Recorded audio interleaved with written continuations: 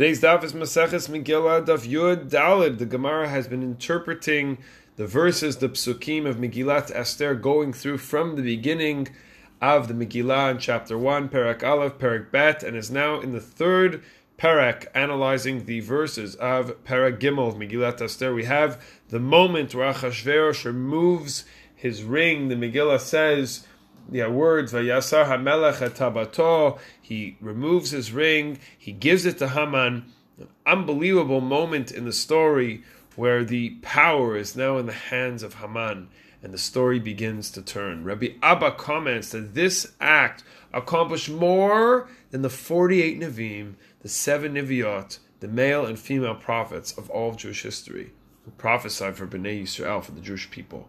That small act of the removal of the ring of the king Achashverosh to Haman accomplished more. None of these 48 and 7 prophets, the male, female prophets, were successful in bringing the Jewish people to do tshuva, but Haman was.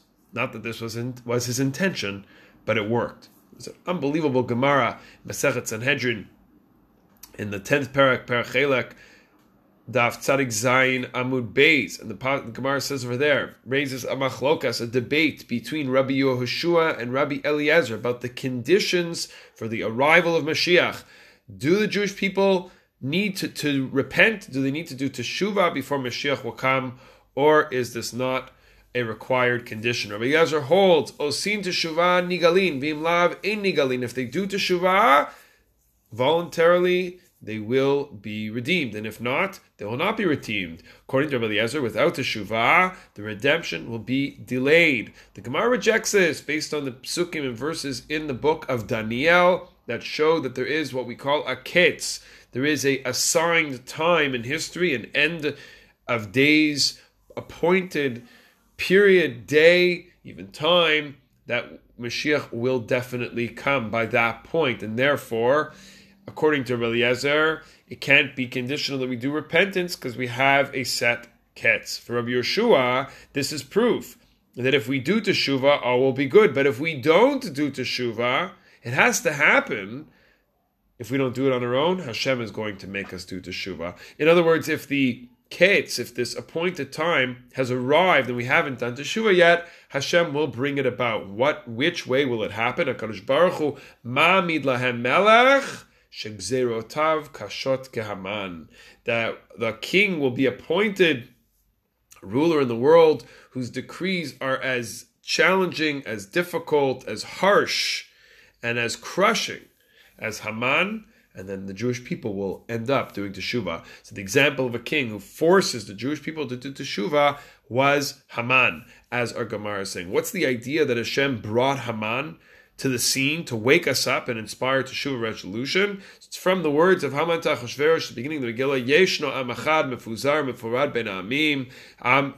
Haman tells the king there's one nation that is scattered and spread out among the nations. V'tatehem shonot mikolam. Their ways are different, their practices are different than other nations. V'dateh melech einam osim. And the rules and instructions of the king they do not follow. So the Gemara on yesterday's daf helps us unpack this verse that Achashverosh says maybe Hashem is going to punish me like Nebuchadnezzar if I do something to them. Haman says, Yeshno, they are sleeping, you don't have to worry. Achashverosh then says, what about the righteous people? Haman says, no, they're Am Echad. They're all the same. They're all equally undeserving of being saved. Achashverosh then says it's going to create a bald spot and people are going to notice. When people are going to say, Haman says, no, mifuzarin, you don't have to worry. They're all spread out. No one's going to notice that anybody was missing. Achashverosh says, well, maybe they can benefit us. Someone says, mifurad, they're like mules. They have no offspring, no value add. Their laws are different. And he goes on, building a case for annihilation. But the deeper layers we know is that every time it says a melech, it's talking about HaKadosh Baruch Hu. Therefore, v'datei melech einam osim, it's vis-a-vis Hashem.